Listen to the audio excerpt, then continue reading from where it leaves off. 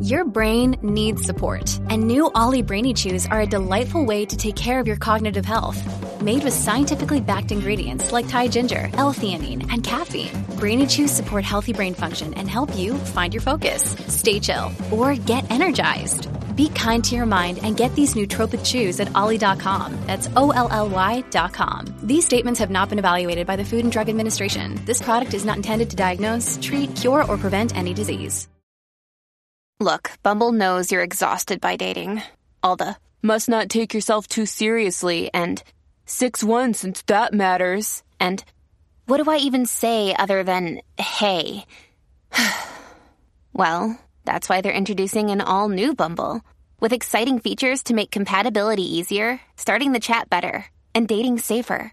They've changed, so you don't have to. Download the new Bumble now. Today's guest is Louisa Peck.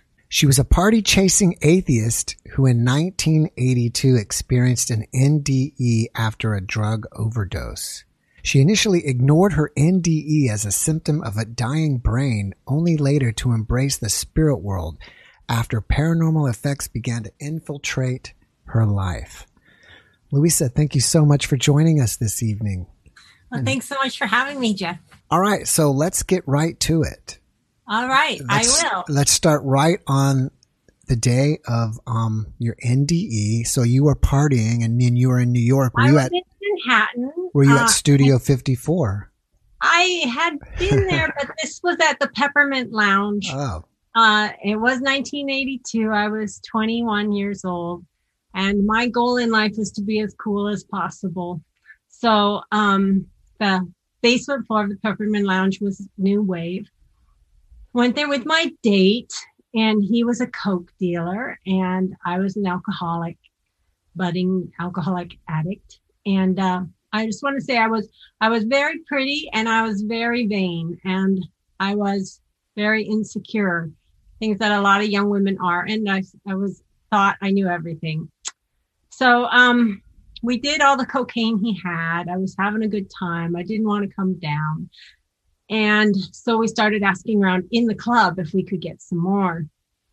And somebody pointed us to this guy and said he was selling. So we bought from him, and he kind of disappeared after he gave us the stuff.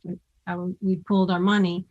But what he sold us didn't get us high at all. It was just doing nothing. It had numbed our lips, our gums, when we tested it. So we had bought it, but then it didn't get us high. So my date said, I'm not going to do this. And I just snorted the whole pile because that, maybe I'd get a little bit high was my thinking.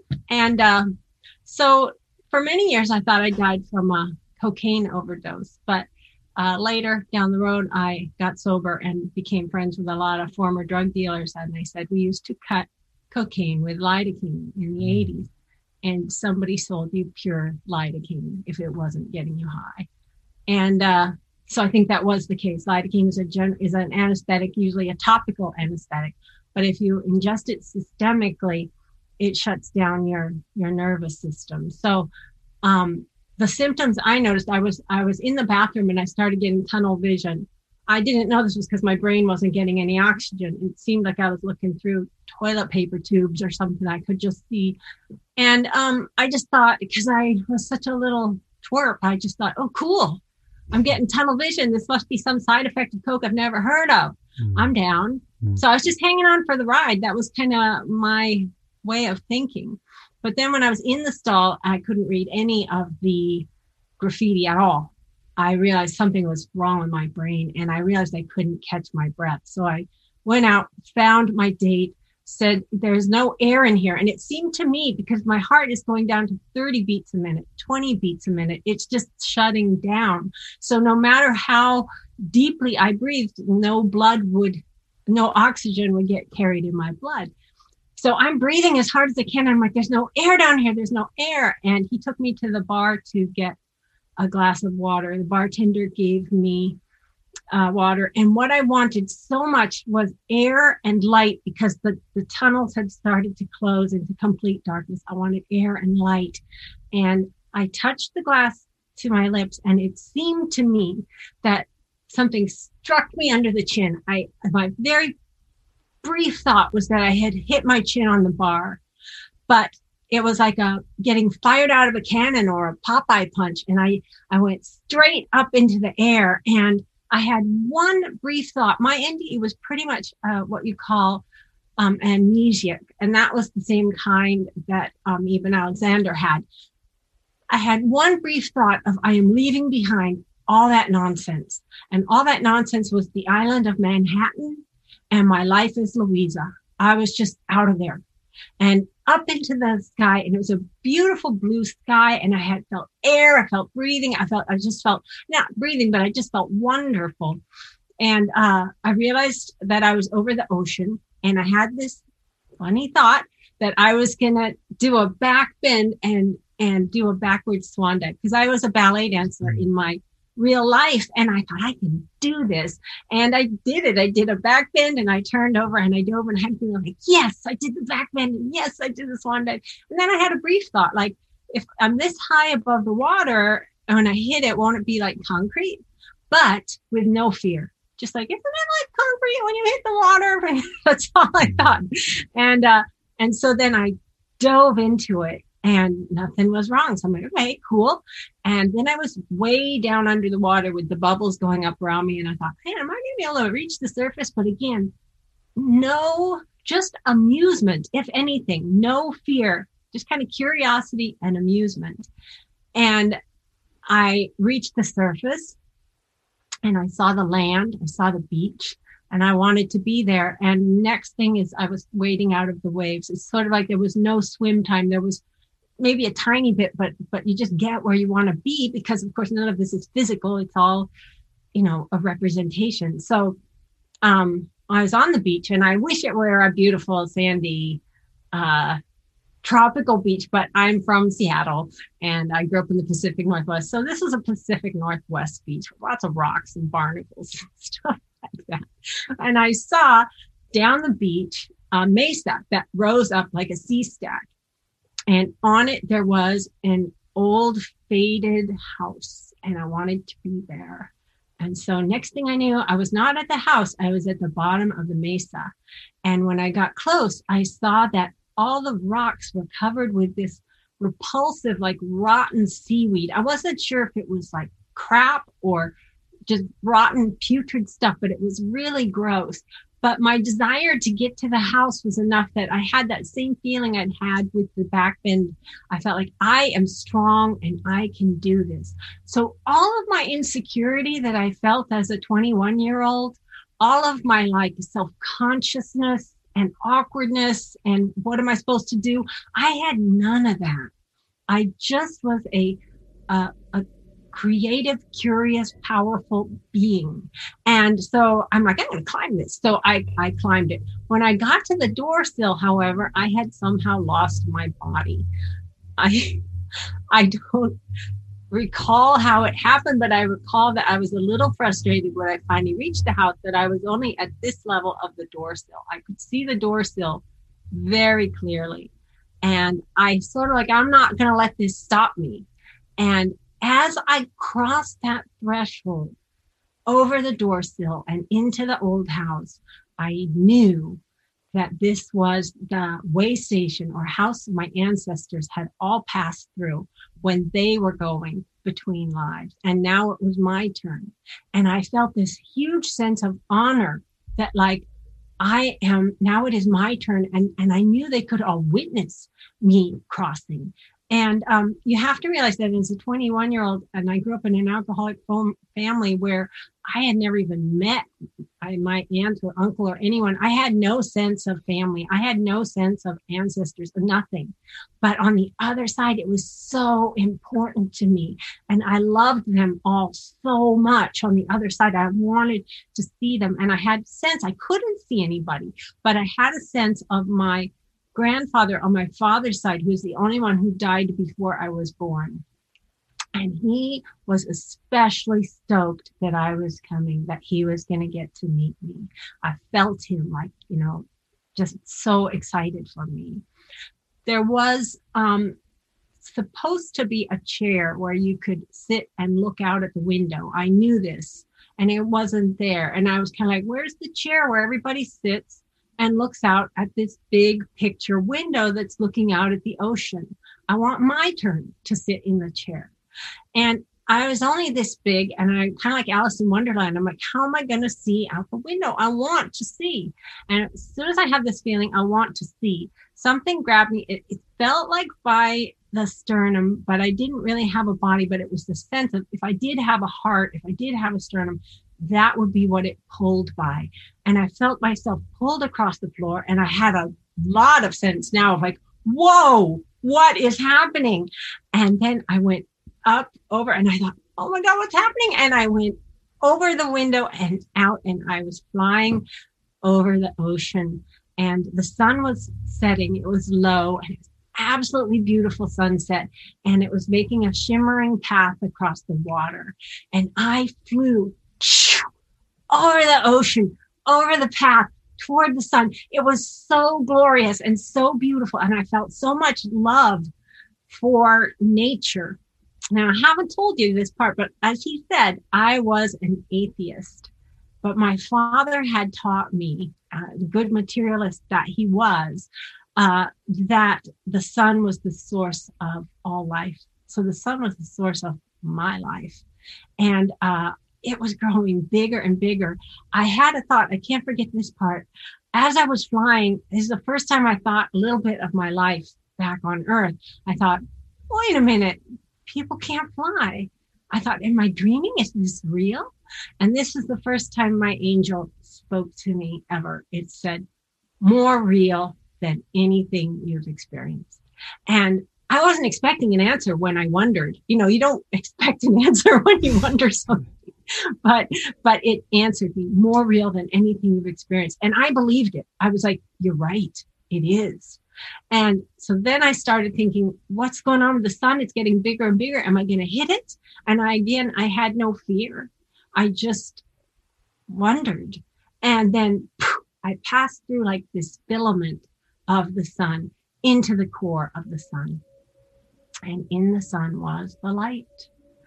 And the light was everywhere. I could not see anything except the brilliance of the light. But the joy and the bliss and the love, everybody, we can't describe it. I can't describe it. I had a sense of like, wow, because all my life I've been starving for love. I've been starving for approval. That's why I was, trying to go to the parties and make people like me, be cool. Although I wanted to be loved. I didn't know that was what I wanted, but that's what I was starving for. And so in the light, all that was fulfilled and more, a million times more.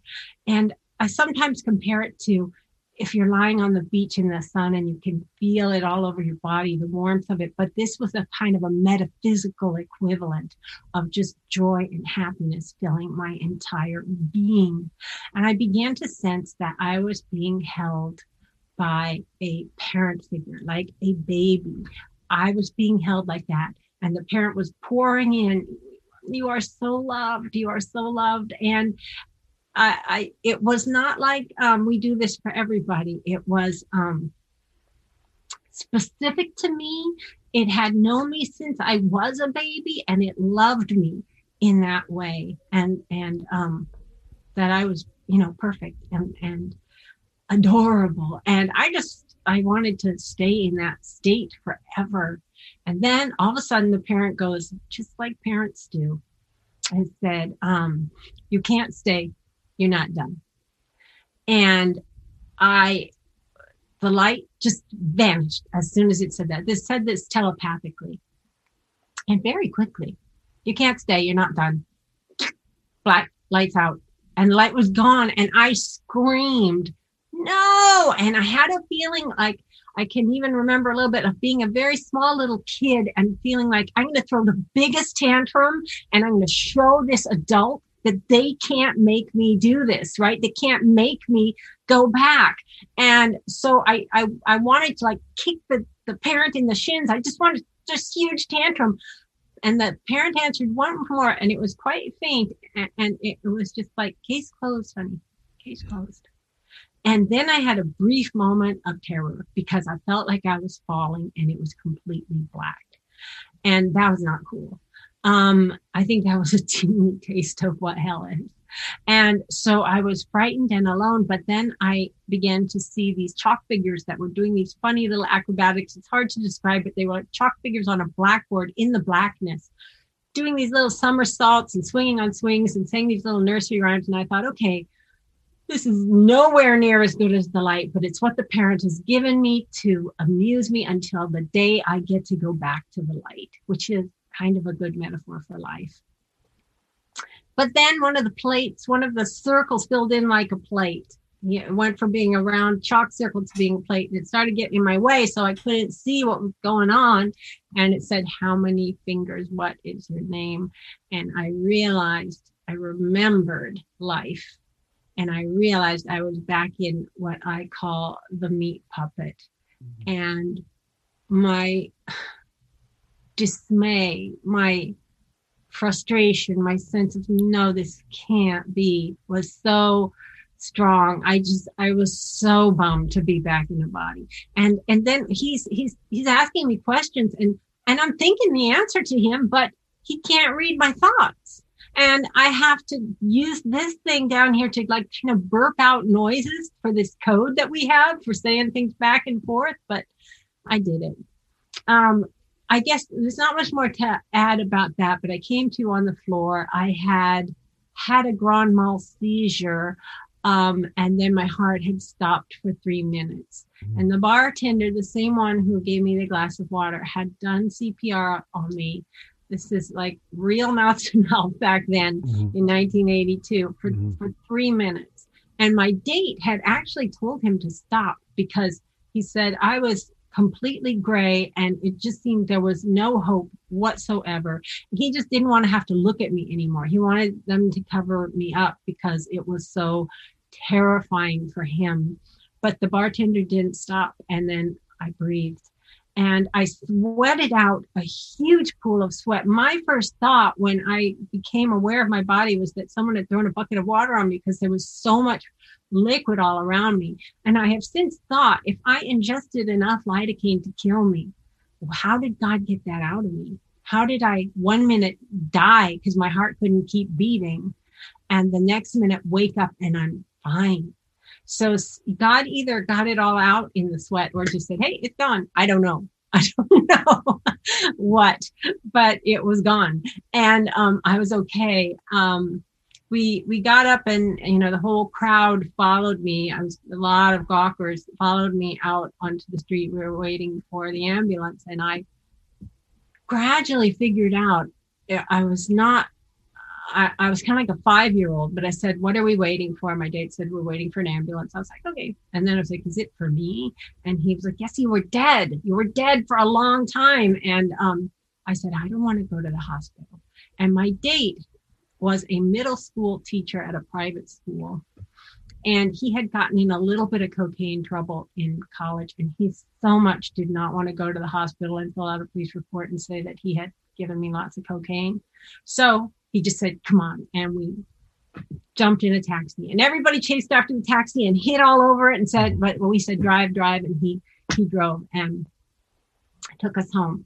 I have more memories, but I'm going to skip over my memories until the next morning. I came out. I told the story to my roommate, and she asked me if the parent was God. And I just wasn't. At that time, I just thought it was so cool that I had died. It was so cool that I had some brain damage. It was so cool that it happened at the Peppermint Lounge. And I had no core. I had no real Louisa, And so when she asked me, I went, yeah, it was God, and just wasn't going to go there. And then I did have to go there.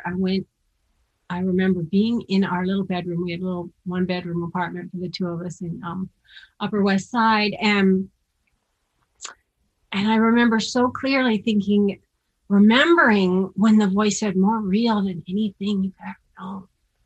And how I had known that it was telling the truth, and how I knew it wasn't a dream. I knew it wasn't that.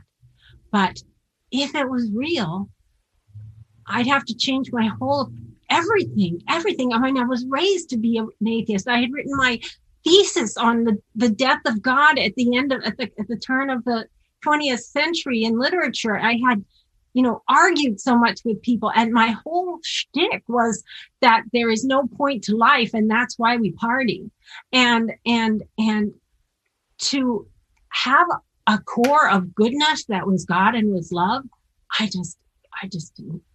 didn't know how to be me and do that at the same time. I had also never heard of an NDE. I had never heard of the light. This was 1982. Moody came out in 1979. I'd never heard of it.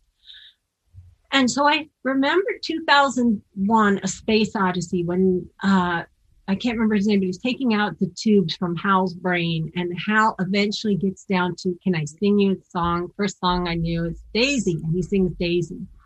And I decided that's what had happened to my brain, that as it had no oxygen, it had gotten simpler and simpler and simpler until all that was left was love. And then they brought me back. And so that was my story, and I was sticking to it. It had to be brain death. It had to be, something about a brain starved of oxygen, because that couldn't be real, just couldn't. So I tried not to think about it. I shoved it aside. And then many, many paranormal things began to happen to me.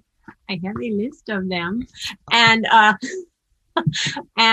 I'll just tell you some of the best ones, okay? I have a few questions about your NDE before we leave it. I just thought it was great that you said, there's no point to life, so that's why we party.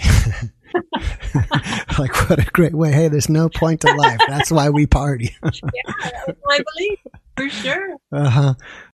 So I'm a little bit confused. When did you realize when you were out of your body or perhaps dead? Because it seemed like you were when you just entered the door into the house, but then it kind of seemed like when you got to the sun. So at what point did you kind of figure out, hey, my grand mal seizure began from the moment that I lost consciousness. And I'm not sure how long that lasted, but I had bruises all over the backs of my hands. Mm-hmm. So I think I was physically dead very soon. I mean, I'm sorry to interrupt, but when did you realize that you were possibly dead during your experience? Like, yeah. You never thought you were dead ever. You just thought I'm in this weird dream. I forgot about this world. Okay. Except for that little bit when I was saying it can't fly. No, the new reality was so all consuming that my old life and my identity as Louisa just kind of seemed like, what did you have for breakfast 2 weeks ago, Thursday? Like, okay. I just really didn't care about that. What about the voice that was your angel that spoke to you? Was that a male or female? Neither. And I called it the parent for a long time. And I'm a feminist, and I wanted it to be a female. It was just a voice. At the time, I didn't really sense a gender on it. It's just information, but it was powerful. And it surprised me because I had not expected to be answered. I now know my voice, my guardian angel, is definitely masculine. I so much wanted it to be female. I wanted a goddess. I wanted it to be feminist, mother figure, la, la, la. No, it's a dude. I guess you can't choose. No, you can't choose. All right, let me ask you this. Since I've done many, many podcasts with NDE people, and recently I've only learned some more inside information. So, from what I know, there are parts of people's NDE experience that they do not share with anybody, but maybe in other NDE people. If you feel up to it, is there something that you have never shared with anybody? And if you want to keep it private, that's okay. But something that you never shared with anybody except maybe another NDE person that would say, hey, did this happen to you? Yeah, it happened to me. That you're willing to share with us. I don't really have anything like that, because once I was in the sun, I couldn't see, I was only the light, but there was a sense that when I was held as a baby, I felt like, you're right, that's who I am. That's what I am. I'm just this little infant baby. Like that's how I felt. Mm-hmm. And then I've since had my father come and speak to me after life and give me a similar message.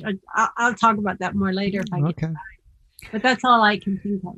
So when you came back, it sounded like, your roommate asked you if you were God, and you kind of said, yes, it was God, but it seemed like you said it in a way you didn't believe it. Do you believe? I didn't believe it. Plus, even today, I feel that the one that was holding me was the voice. The one that was holding me was my guardian angel. Oh, I don't feel like I got very far. I really feel like I'm a garden variety alcoholic and I'm a garden variety NDEer. I don't feel like I got as far. I've heard NDEs where people have, really gotten to source, where they're talking to God. I didn't get that far. My angel called it pretty quick.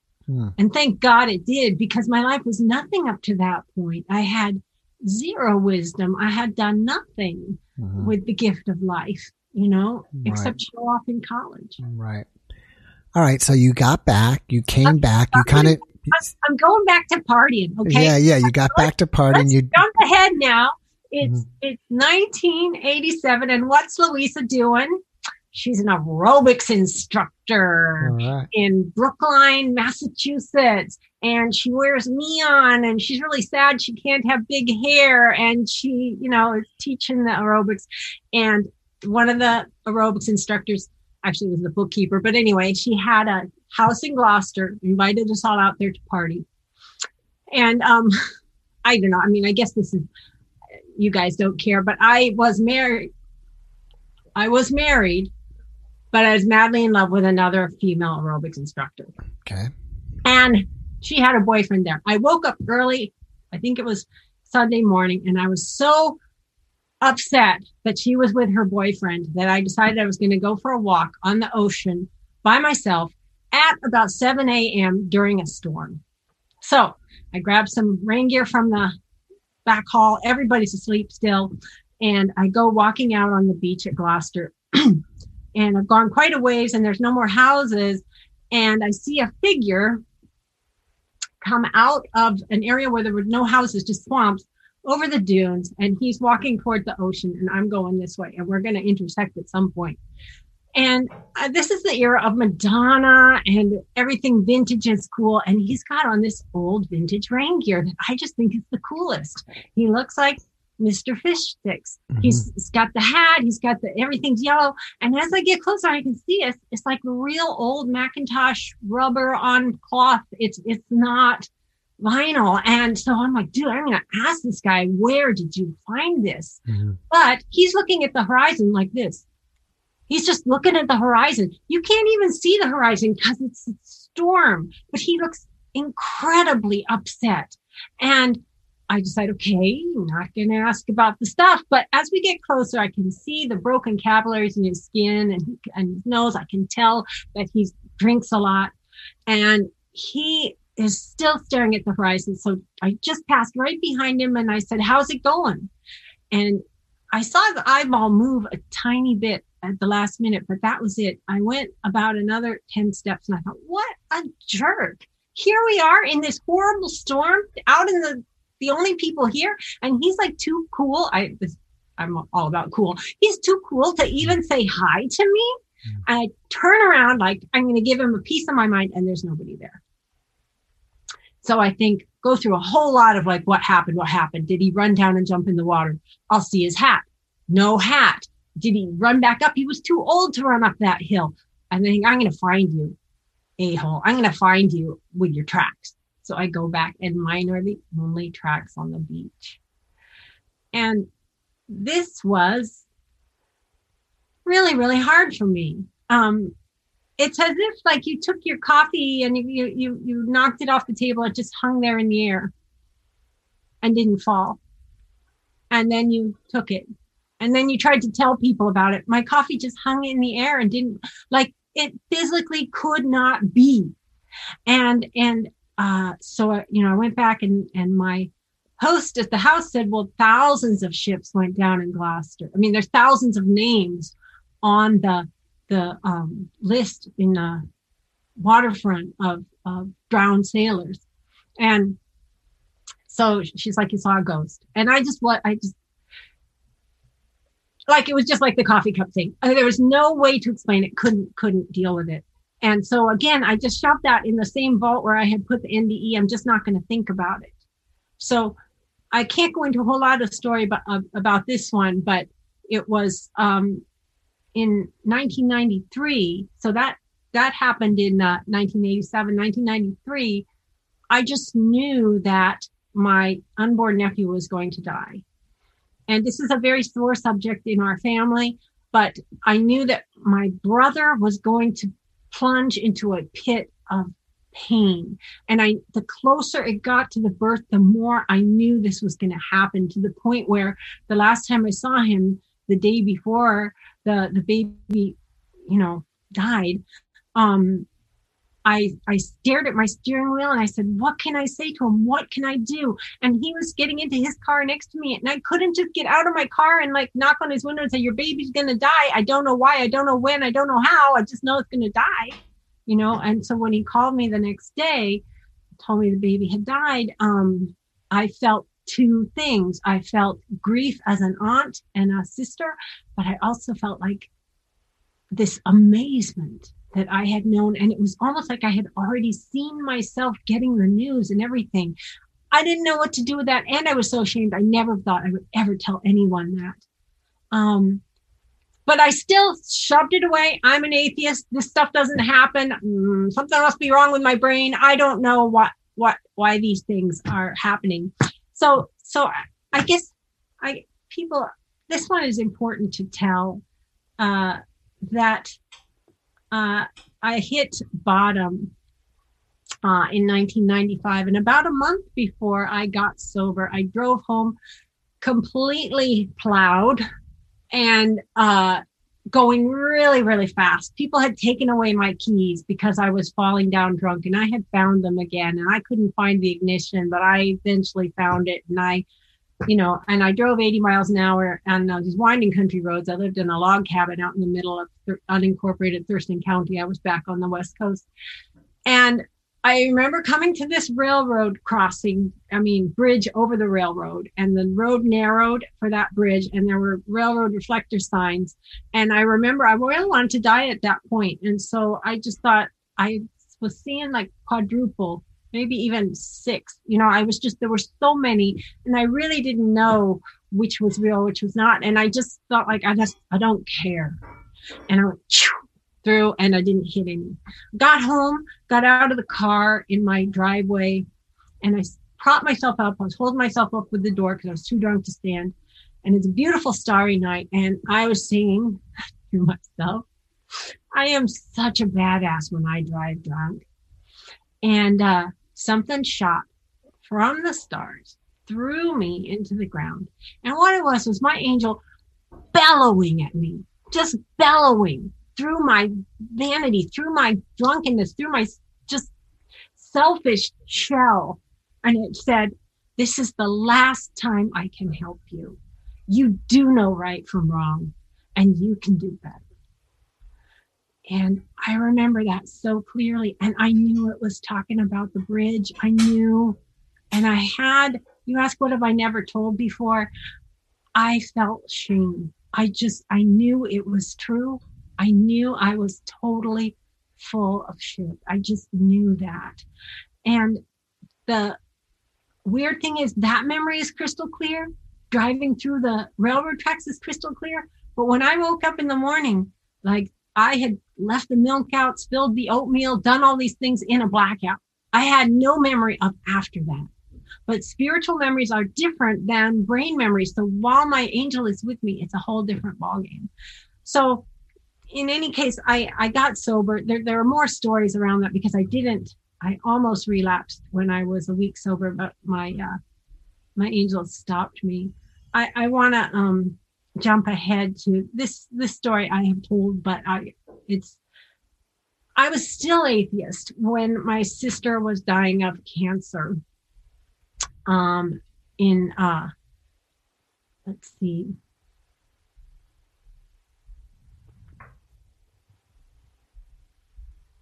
was that 1997? Yeah, because I was 2 years sober. I was 2 years sober, 1997. So my sister and I had a difficult relationship. And she, when she was getting close to death, had like extended the olive branch, and I just didn't know how to do that. I was too used to being kind of afraid of her. She was a very intimidating person. So when she was dying, though, she had told me before she entered the hospital that last time that she could hear everything, even when she was on morphine and people thought she couldn't hear, that she still heard. She said, I hear every word. And then she had told my sister, who was sitting up with her the night before she died, or the day before, she had told my sister, dying of cancer at 41 is the biggest diss God can give you. That's what she had said. And she was a Catholic. And so I was sitting in her room, and it was about 4 a.m, and something woke me, and I began to feel like the light was coming in the window and pooling over her body as she lay in the hospital bed. Now, they had told us she was going to live for 2 weeks, so I kept trying to dismiss this thought. But when I would close my eyes and try to sleep, as soon as I would shut down my rational thoughts, I would begin to get that sense again. And then here came the angel, here came the voice. And it's like, you need to help her cross. She's afraid. You need to tell her about the light.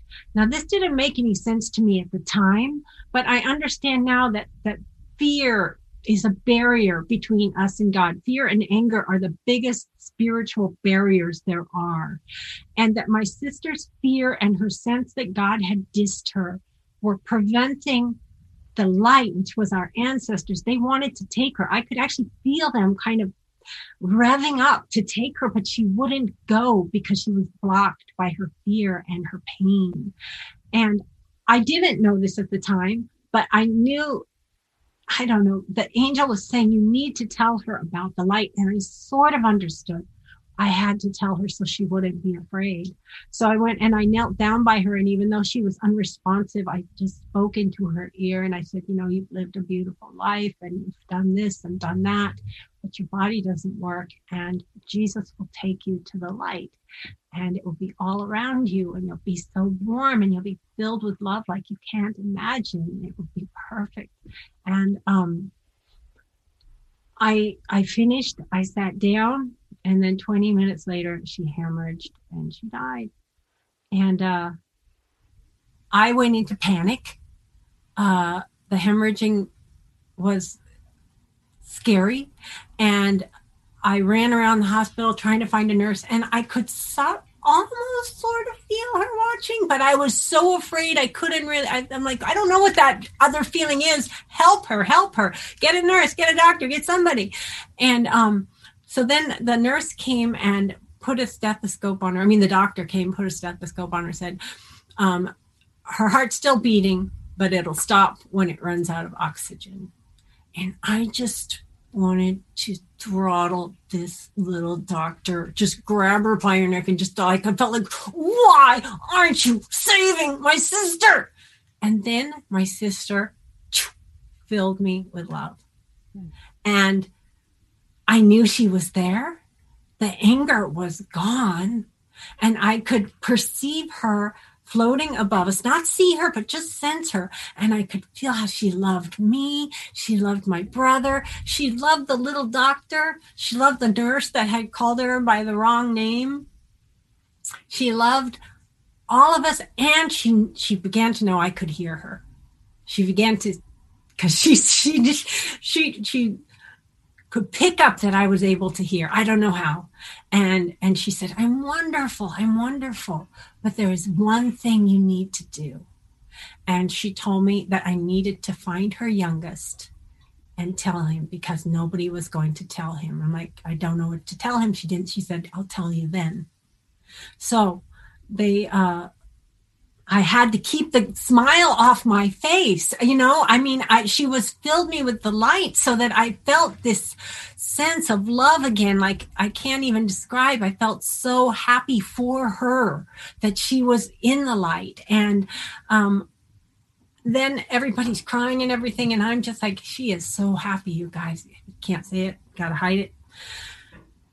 And got to hide it from myself, my atheist self too, because what I began to be like is like a split personality. There was the part of me that knew this was real and this was happening. And then there was the part of me later, it was like, you must have been really carried away with emotion. That can't have been.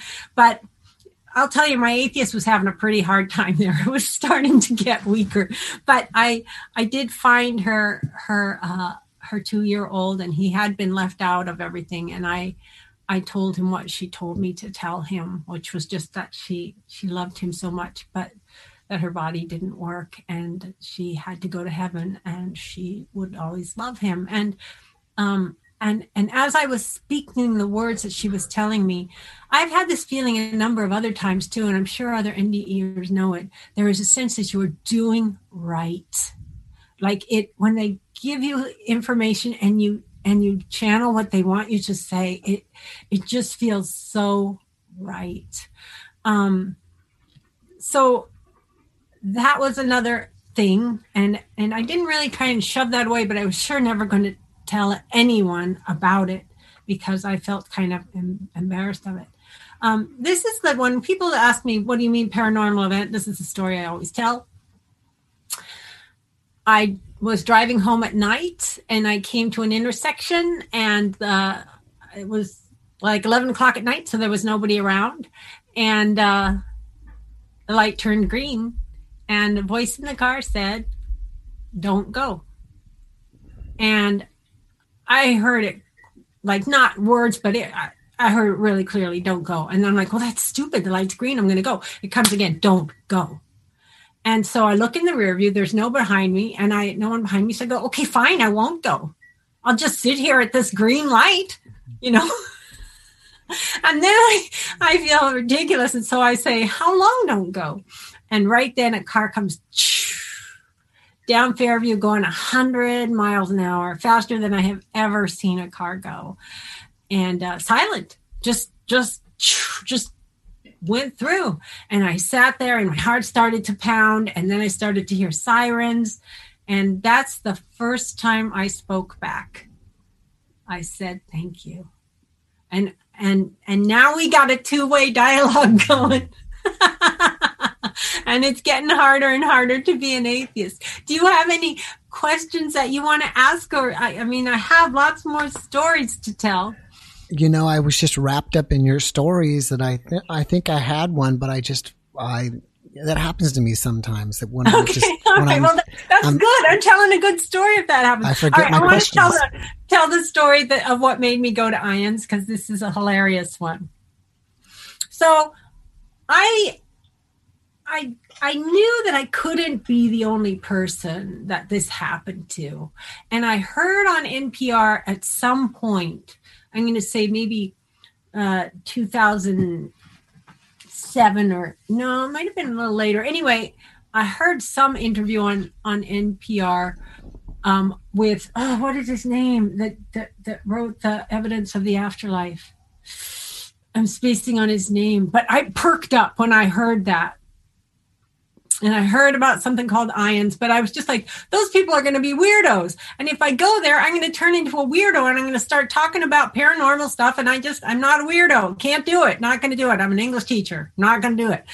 And so then I went to Home Depot, and in the parking lot, I thought, I bet my friend Joel goes to Home Depot a lot. He's a carpenter. I really like Joel. And then I thought, I really like his wife too. His wife, Wiley. They're just really cool people.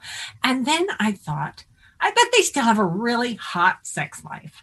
I bet sometimes they send the little girls to grandma's and it is just hot. And then I saw Wiley. Sorry, I shouldn't say her name. I saw naked. Maybe you can bleep that out. I saw her on a 4-poster bed, naked, with her hair all down like I had never seen it, and doing this like real sexy look. And I'm like, oh my God, what is wrong with me? Like, I can't believe I'm thinking this. I felt really embarrassed at myself. And then I go into Home Depot. And the cool thing is I went the wrong way first. I was looking for some particular thing and I went down the wrong aisle. You know how long those things are, before I realized, oh no, it's the other side of the store. So I come back. And if I had not taken that detour, I would not have been walking across where the registers are when Joel came the other way and we met. And so I go, hey, Joel, I was just thinking about you. I felt really embarrassed. And I said, how are things? And he said, oh my gosh, Wiley and I, we just sent the girls to grandmother's house. We got a bed and breakfast, and it was much needed. And he had this big smile on his face. And I did not say at the time, like, yeah, who knew that your wife was so hot? Like I did. But I had read his mind across the parking lot. He was pulling into the space. He was thinking about his wife. He was musing about it. I'm on the other side of the parking lot. Somehow I pick it up. And when I got home, I was just like on the computer, like ions, like I just wanted to, as I can't be. And I had a vague sense that it came from the NDE, but no one had explained any of these things to me. I just knew that the weird things had not been happening before I had the NDE. And by that time, of course, I was fully ready to embrace whatever I am today. And when I went to IONS, I want to say the first time I went to an AA meeting, I just heard that person say something. I thought I was the only one. That person say a feeling. I thought no one else felt that way. Like just this intense identification and relief that I wasn't the only one. And when I went to Seattle IONS and Kim said, memories from near-death experiences do not fade, I was like, no wonder I still could remember it so clearly. And then she said paranormal after effects, like knowing the future, reading thoughts, hearing voices. And yeah. Can you show the picture real quick? Do you have that so I can tell that story? The ones with you and the orb? Yeah. Okay. Well, I'll just note to add that when we do the editing. I'll just tell that story. Okay, great. Okay. So this is going to be 2013. And I was turning 18 years sober, and I had planned a huge party. I did one every year for my sobriety birthday. A ton of friends of AA celebrate my birthday. And I found out about a week before that I had breast cancer. Not as bad as my sisters, not as aggressive as my sisters, but I had it too. And I found out that I was going to have a lumpectomy rather than a mastectomy. And I went on Facebook and I changed the name of the party to 18 years and I get to keep my boob party. And a lot of people knew that I had breast cancer, but oddly enough, the surgery date fell on my AA birthday, which is January 29th. I don't know why, but that's just how it went. So all these people came to my house. They put a great big poster up about, Louisa beat cancer. We love you. Everybody signed it. And they weren't all there at once, but 80 people came and went from my house. And in this little room where I am, there were like 20 people playing Cards Against Humanity up here, which was all the rage back in 2013. And downstairs, they had a big cake for me. And I don't know, there's been 30 people in my tiny little living room. And they were singing happy birthday to me. And I looked out at this sea of faces, all singing, all looking at me. And I had a thought, because I had published my addiction memoir the year before, and my siblings have been very hurt by the depiction of alcoholism in our family, and they said, you are a narcissist. That's why you wrote this book. They just didn't understand what the AA story is like. So in my mind was their voices, and I thought, they're right. I'm a narcissist. That's why I invite all these people so I can be the center of attention. I felt really ashamed. I felt really embarrassed. And my angel came to me and said, just let them love you. It's the whole point of life. And I heard him and I was like, okay, I'll do it. And I just turned and I just thought of it that way. I'm going to let them love me. They have something to give me, and it's good for them and it's good for me, you know? And boy, through that whole cancer experience, I was just so supported. I mean, one guy who had texted me when he was having some kind of nervous breakdown, and I had driven out to his house when my hair was all wonky, and I took him to a mental health clinic. He's the guy that drove me to the hospital. I don't know how many times that guy's been in prison, but he drove me to the hospital at 6 a.m, you know? And then other people from AA, you know, came and sat with me, were there for me after surgery, picked me up with pho, brought me home. People were babysitting my son. People had filled the fridge with, like, people wanted to love me. They wanted to love me. And the angel had taught me that sometimes letting people do that is your job. So I just want to note that in this picture we have of you, that's you, and the orb is the angel next to you, correct? Yes. And I did have a sense of it speaking from my left, even though it's telepathy, and it's on my left. And it really, when you show the pictures, I want people to note that one is my camera, which a friend took the picture with, so I was able to get it directly. The other one is a second later, and it's taken from a different angle with a different camera. I took it off of Facebook, and the orb is visible in both pictures. And it has these features of circles inside it that are perhaps smaller orbs. Like, you can't quite tell, but it has rotated. It has the same features in the other picture.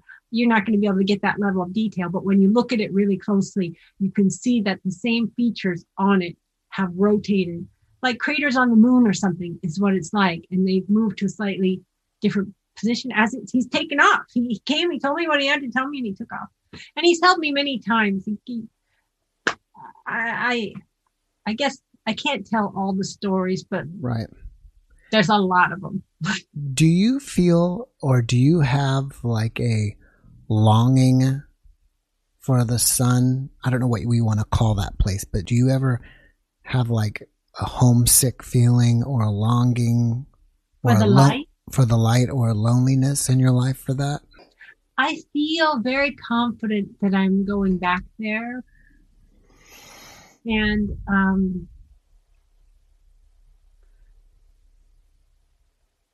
it's sort of like when I meditate, or the time that my father came and spoke to me, it was a little bit like when my sister spoke to me. They bring some light with them, and I feel it again. And, you know, it's a little bit like, why do people do heroin, you know, because they get a kind of a facsimile of that feeling. But I don't feel like that so much. I mean, life is hard. I honestly feel like to be put in a body, to be a spirit put in a body, is a really heavy task. It is difficult. And I still think about that moment when I was back in my body and I was like, oh my God, I have to make burpee noises to communicate. It's so lonely being in a body.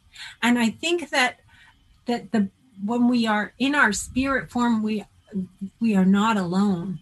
I mean, even before I entered the house of the ancestors, that was the first time I began to feel that I was with people. But there's no loneliness, like, because there's no fear, there's no anxiety, I was just perfect. So that I wish that I was not burdened by, you know, here in the pandemic, my son's at college, I don't have a partner, I'm alone in the house all the time, and I'll get lonely. And what I do when I meditate is I think of all the other lonely people out there. And I think we are lonely. It's not just me. And that comforts me. But I do feel that being a human individual is a lonely experience. At the beginning of our podcast, when we were talking about your party days, you had mentioned that, I believe you mentioned actually, that you were vain and insecure, I believe, at the same time, and you wanted to be cool. You weren't cool enough, right? Did that go away? Did the NDE change that for you? No. No? Okay. So the voice did. The voice did. Okay. So I told you there was another time when I almost relapsed. I was going to go to a vodka slamming party when I was 1 week sober and not drink. And I had gotten all this near beer and stuff and left the gate to my log cabin open, and my dog ran out and was killed. Mm. And she was hit by a dirt truck, and I was kneeling with her body, and her blood was on the pavement. And Angel came again and kind of shoved my face in my sight into the blood and said, "This is you." It said, "Life is physical. Car accidents happen. Your blood is going to be on the pavement." And then it kind of showed me this Pied Piper of coolness. Like coolness was a Pied Piper, and it was leading me saying, "You're almost cool. You're almost cool. You're almost cool." And it was going to lead me to death. And at that moment, I had to choose, am I going to be, in my mind, corny and square and humble, or am I going to follow that Pied Piper to death? And I chose then, over my dog's dead body, I chose I will be humble, and I will try to live for what's right instead of what's self-glorifying. That's this long lesson. It's taking me a long time. I'm 60 years old and I'm still learning it. And AA is basically Cliff Notes. I mean, the whole thing about AA is that we are happiest when we are being of service to others. And I truly believe that. And part of the reason I do this interview is because I feel like our world people are dying from lack of spiritual life. They kind of got this, like, I can believe this religion stuff, or life is pointless and that's why we party. Like, you know what I mean? Like, and who can believe the religion now in 2021? You can't. But just because religion is a very primitive human story version of the spirit world, I feel like we have to know the spirit world is there. We have to know that goodness is the point of everything, and that love is the power that runs the universe. And, materialist science is really kind of killing us. It's killing us all. And my angel often just tells me, you have to finish your book. I'm writing a second book, do my little part as a little ant carrying one crumb that is going to help tip the scales for when humanity finally gets it. Like, yeah, God is real. God is real. And the responsibility, the onus of every human being to contribute to love and good and helping each other is real. So I live for that now. I think you made an amazing point. This is the first time I've ever heard anybody articulate it like you just did, when science and technology has brought us to a level where most people don't really believe in religion anymore. And people are, I don't know what the numbers are, but a lot of people are becoming atheists. But then that doesn't work either, and people need spirituality and God. How many people are on antidepressants? Yeah. What is the proportion? For my age group, I think it's more than 50%. Wow. That's interesting. So many unhappy people. Mm-hmm. I guess we got to create a new religion to bring people back. Well, I don't think it should be a religion. I know. I'm just joking. Yeah. Yeah. Religion is a little fish bubble. We got to be in the ocean. Yeah. Right. There was a meme, and I believe my wife showed it to me the other day. And it's funny that maybe you saw it. But I saw it. There was something like a fish in a bowl. Yeah. I wish I remembered that, but yeah, that's so great. Yeah. All right. Well, let me switch gears on you. You have a blog. Yes. And can you tell us about all your social media stuff and how to find you online? Yeah. You betcha. So, the book that I have out now is called, A Spiritual Evolution, How 14 After Effects of a Near-Death Experience Helped Cure My Addictions and Change My Life. Don't buy it unless you are interested in alcoholism, because the book is 90% about alcoholism. It's a really good book if you're interested in alcoholism. I've told the story you won't believe how honest I am. Talk about being honest, Jeff. Whoa, this book is honest. So a lot of real embarrassing stuff in there. But anyway, and not like you're thinking, not glamorously. Anyway, I have that. And I'm writing a new one that's going to be called Die Hard Atheist. And I'm working on that now. And then I have a blog that mixes AA 12-step principles with near-death experience principles, because really the messages that come back from the other side are very much aligned with what we learned through the 12 steps. So it's called also a spiritualevolution.net. And then I have some videos. Most of my videos on my YouTube, though, I do mountain climbing. And so but there is one that's really kind of cool. I mean, I also had a miraculous experience on the trail when my knee gave out, and instead of using my beacon, I turned to a tree and asked it to pray for me, and it told me, you got to pray for yourself. It's all, I mean, I tell about it in this YouTube video, and I ended up praying and getting the information I needed for how to cure my knee. So that's about it. What's the name of your YouTube channel? Just, I don't have a name. It's just Louisa. Oh, yeah. It's got to be something. We got to, you know. Do I have to have a name? YouTube requires you to make a channel name, so it's got to be something. Dude, I don't know the name of it. It's probably Louisa Peck, I'm guessing. Yeah, it might be Louisa P. I'm not sure. Louisa Peck or Louisa P. Something like that. I don't know. Do you have any projects that you're working on that you want us to know about? Just that other book that I'm writing, and I write the newsletter for Seattle Ions, and we're trying to make it an e-version. Right now, it's just on paper, and I write that. I interview Andy Ears and write the 2,000 word version of their story. Well, if you don't mind, could you put in your newsletter that I'm always looking for guests? So if anybody would like to be a guest on my podcast and share their story, to contact me. Sure. I'll pass the word along. That'd be amazing. All right. Well, before we wrap it up, can you give us one last message?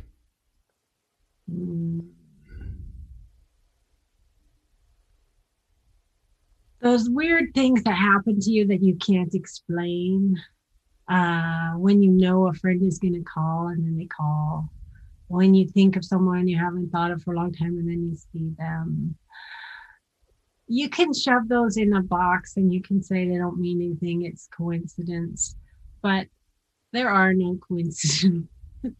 You know, I mean, there is purpose to our life. There is some kind of orchestration going on. And really, I think once you have that perspective, you know that every obstacle you encounter is an opportunity for you to love more, to grow more, to I don't know, move away from being selfish and afraid and towards being loving and compassionate.